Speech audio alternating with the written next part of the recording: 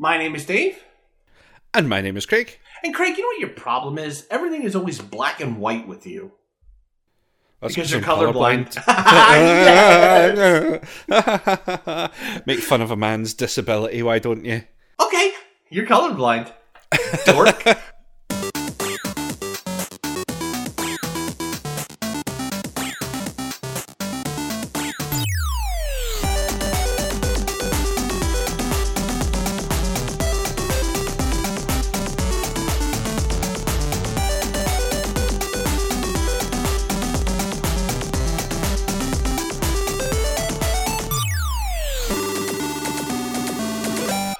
So this week we are talking about Peter Molyneux's game, Black and White.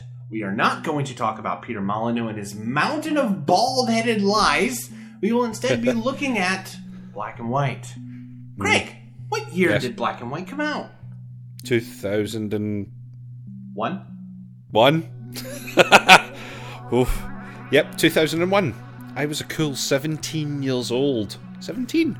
17? I was 16. Wow. You old fart.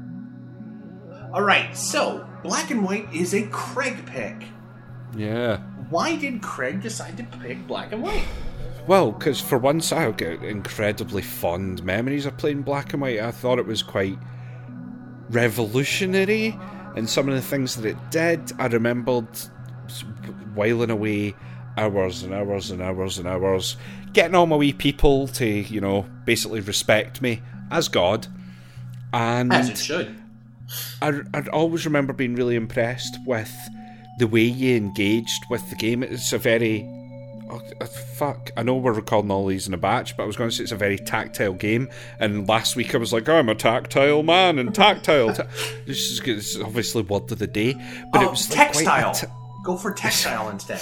It's really nice.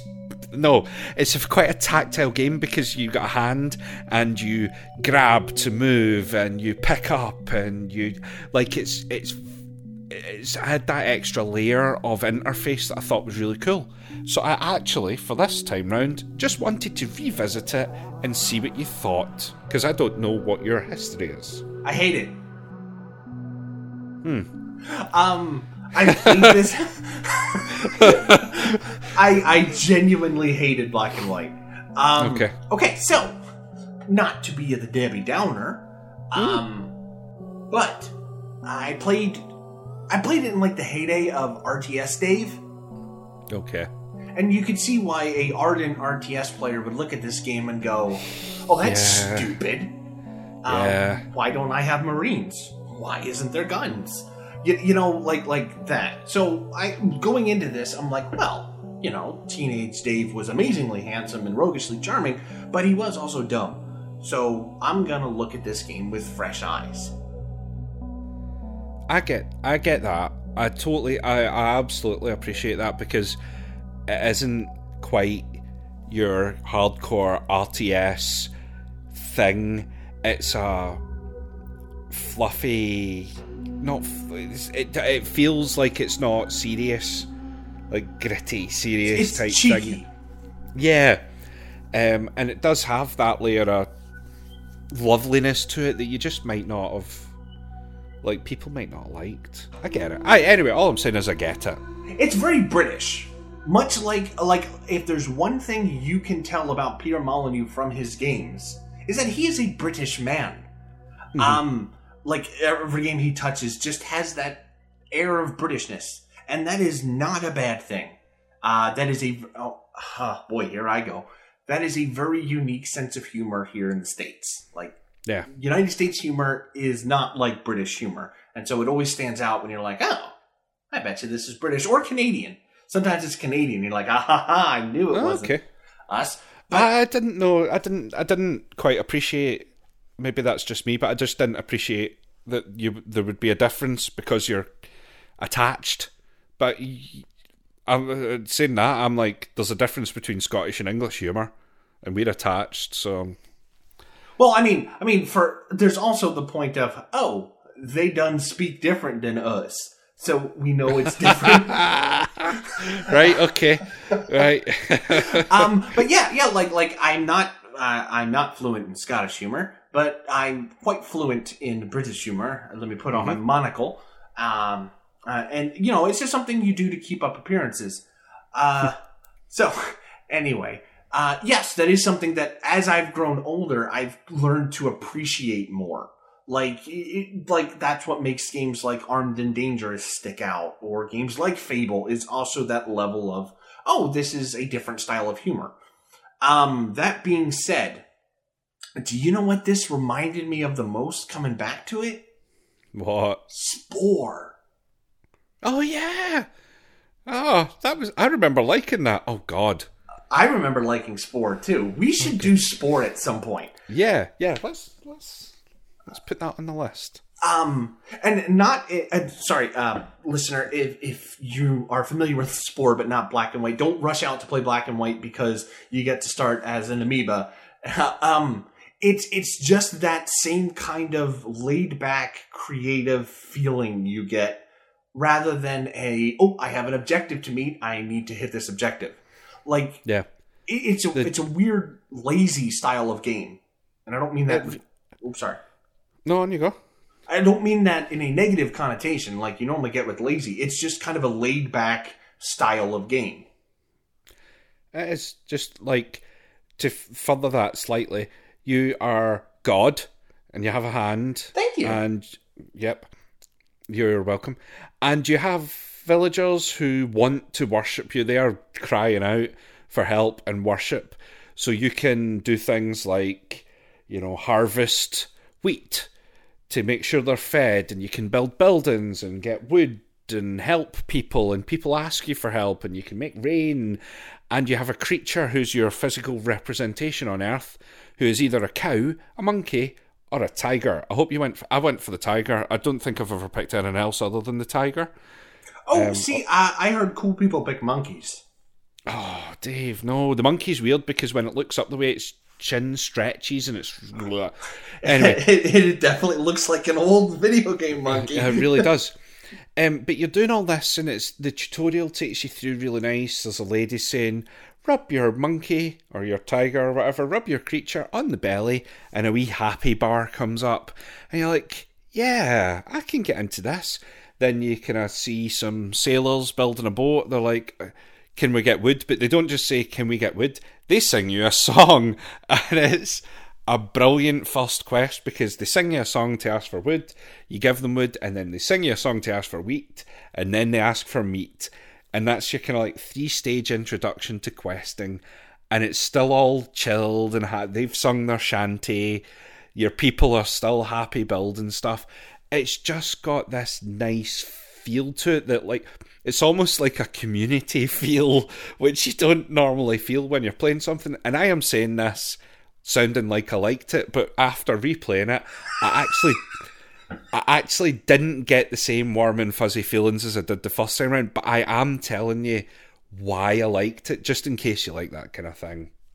I think I side more with future Craig than I do past Craig.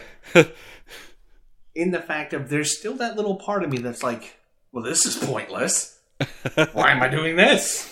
Like, I almost got indignant at how slow it wanted me to move. Like, but sir, my actions per minute are incredibly low here.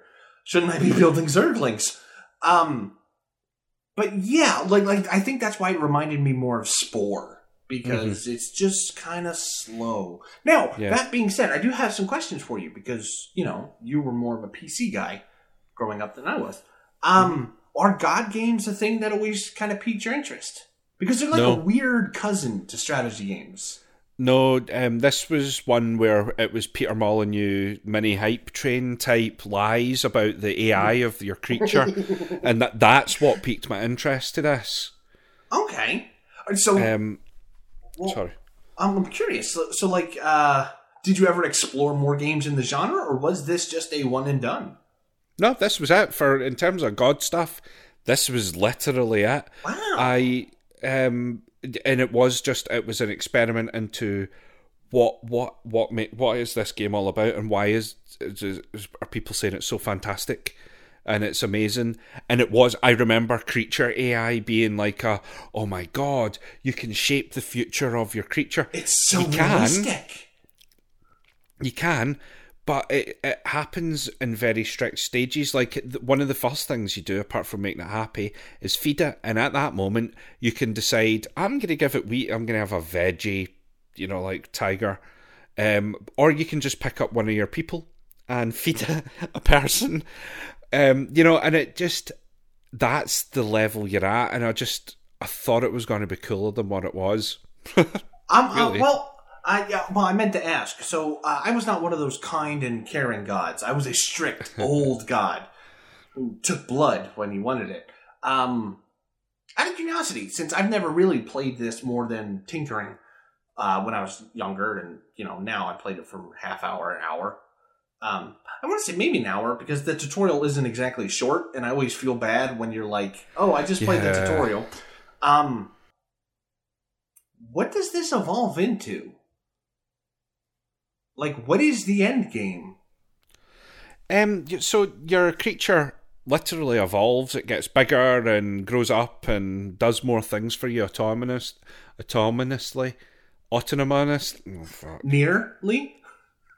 Nearly. Yeah, but I, even back in the day, never got past the point where my villagers there was so many of them that I lost control of the entire situation. Okay. You started getting starving, revolts, things were on fire. I have never been past that point, and I'm not interested enough to try and Google it to figure out what happens if you evolve your civilization to the point where they're driving about in cars and stuff like that, and you've still got a giant creature everywhere around. I don't know where it goes. I'm not particularly fussed because the genre never ever really did anything for me. It wasn't like I ever saw there being an end game. Much like if I'm playing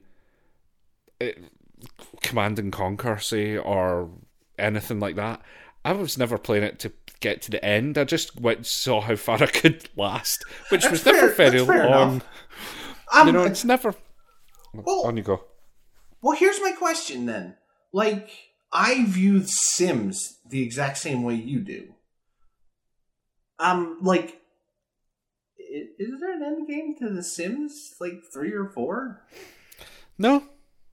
You just play in perpetuity? You just play. The point of The Sims, the end game of The Sims, is that you play it so much that when a new DLC comes out, you feel like that's what you need to buy to keep playing it. I genuinely think that's all it is. And it just keeps on going.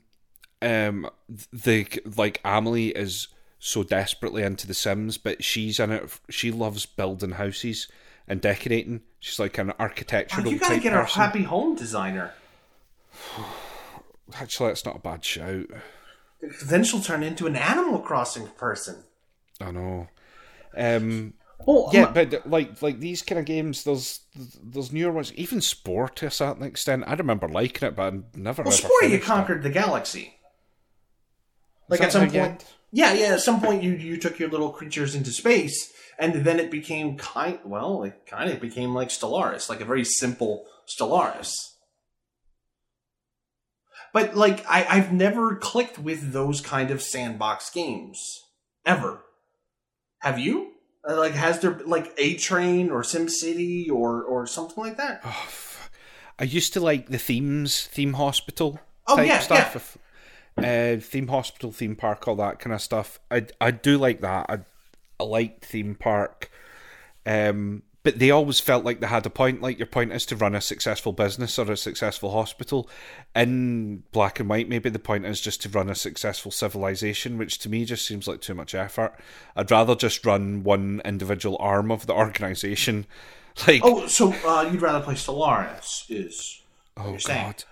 No. So, I would rather play FTL than Stellaris. Oh, that's a Sophie's choice if ever there was one, sir. So wait, then not wait, but so in Theme Hospital, is there an end game? Is there I've won it? Just run it until I run the hospital into the ground. Theme Park, just run it until there's so many people in there and there's so many accidental deaths that you get shut down. No, that's not fair. Theme Park does have your, like, you Scenario need to do modes. this. Yeah, you now need to have 400 people on the dodgems. You need to make 10 people sick today.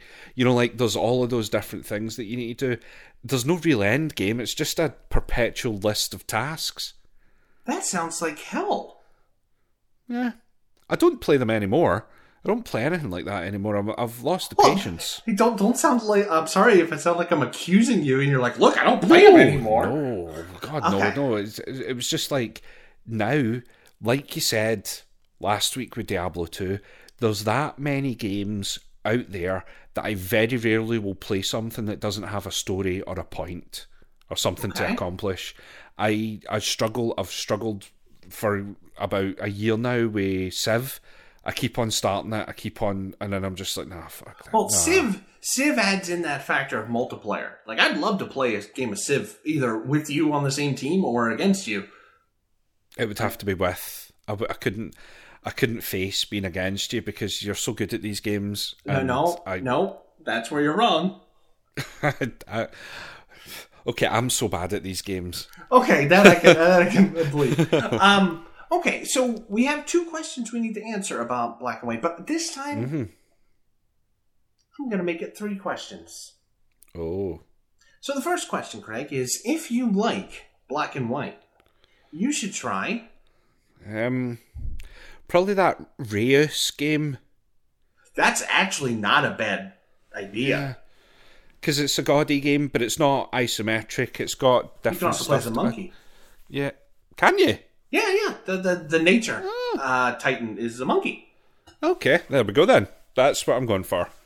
I'm going to cheat a little bit here and say if you like the helping a tribe aspect of Black and White, then you should try From Dust, which is a game where you do nothing but change the terrain.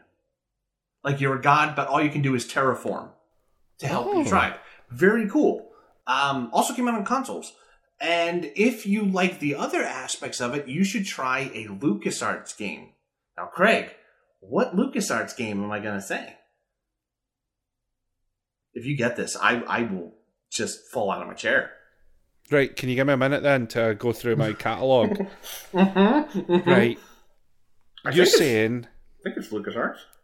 But what are you saying? You're saying if you like helping a civilization... Then you play From Dust, if you like helping a tribe. If you like the management aspects of this, then you should try a LucasArts game. Oh my god. Can I start? Okay. The answer is Afterlife. Have you ever played it? No, never played George it. Lucas is disappointed in you. Afterlife is a god game where you play as somebody who has to manage heaven and hell. And you have to balance the two out so you're not overflowing in one or the other. It's actually really cool thematically, and it's got that LucasArts sense of humor to it.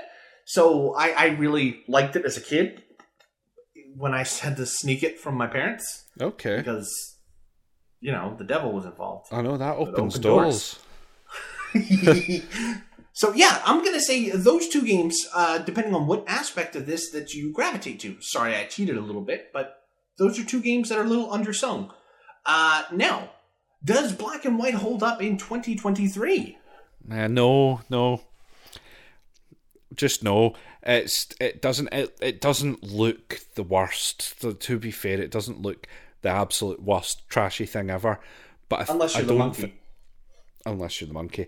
But I don't think it holds up because like Peter Molyneux's Goddess that came out a few years ago does pretty much all of this, but kind of better.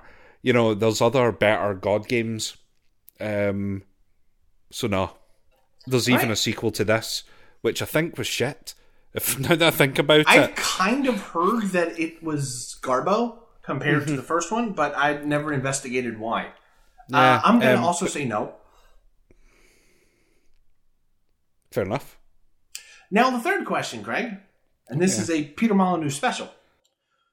We've always talked about the negative aspects of Peter Molyneux, but we're going to ask a question based on something maybe positive about Peter Molyneux, and that is, would he look better with hair?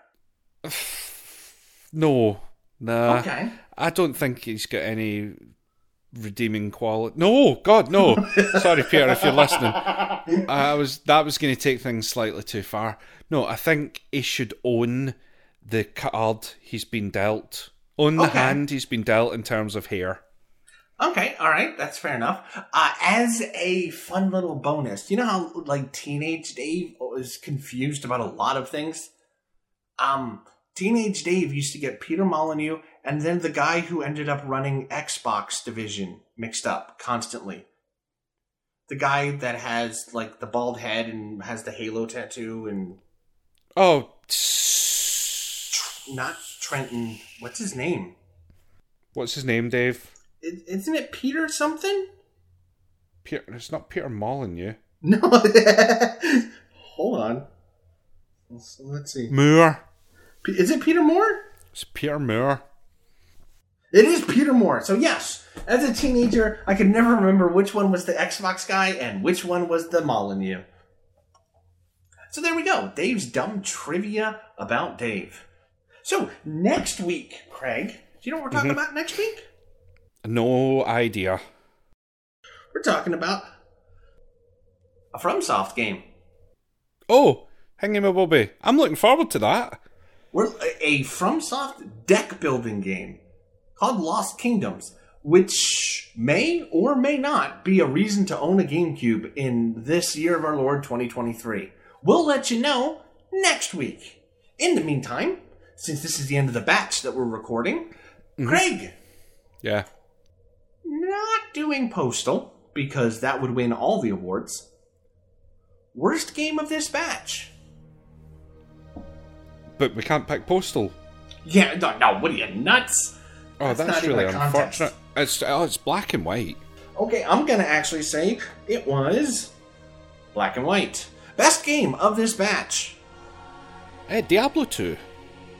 You know what? I think you have a point there. I'd like to sign up for your literature. So, if you have different opinions on what the best of this batch and the worst of this batch was, no, you're not allowed to pick Postal, you can do so shooting us a note at nomoresages.com. Or if you want to suggest a game, then you can go ahead and do that, and we will slot it in as quick as we can. Now, will we talk about the game, or will we talk about stupid things Dave used to think when he was a teenager? I don't know, but we'll give it a shot. So until next time, Craig. Yes. Give me a better Deckard Cain than last time. Oh, God. Goodbye. Go fuck off. Fuck. This is not. It's not happening. And we're done. 3, 2, 1.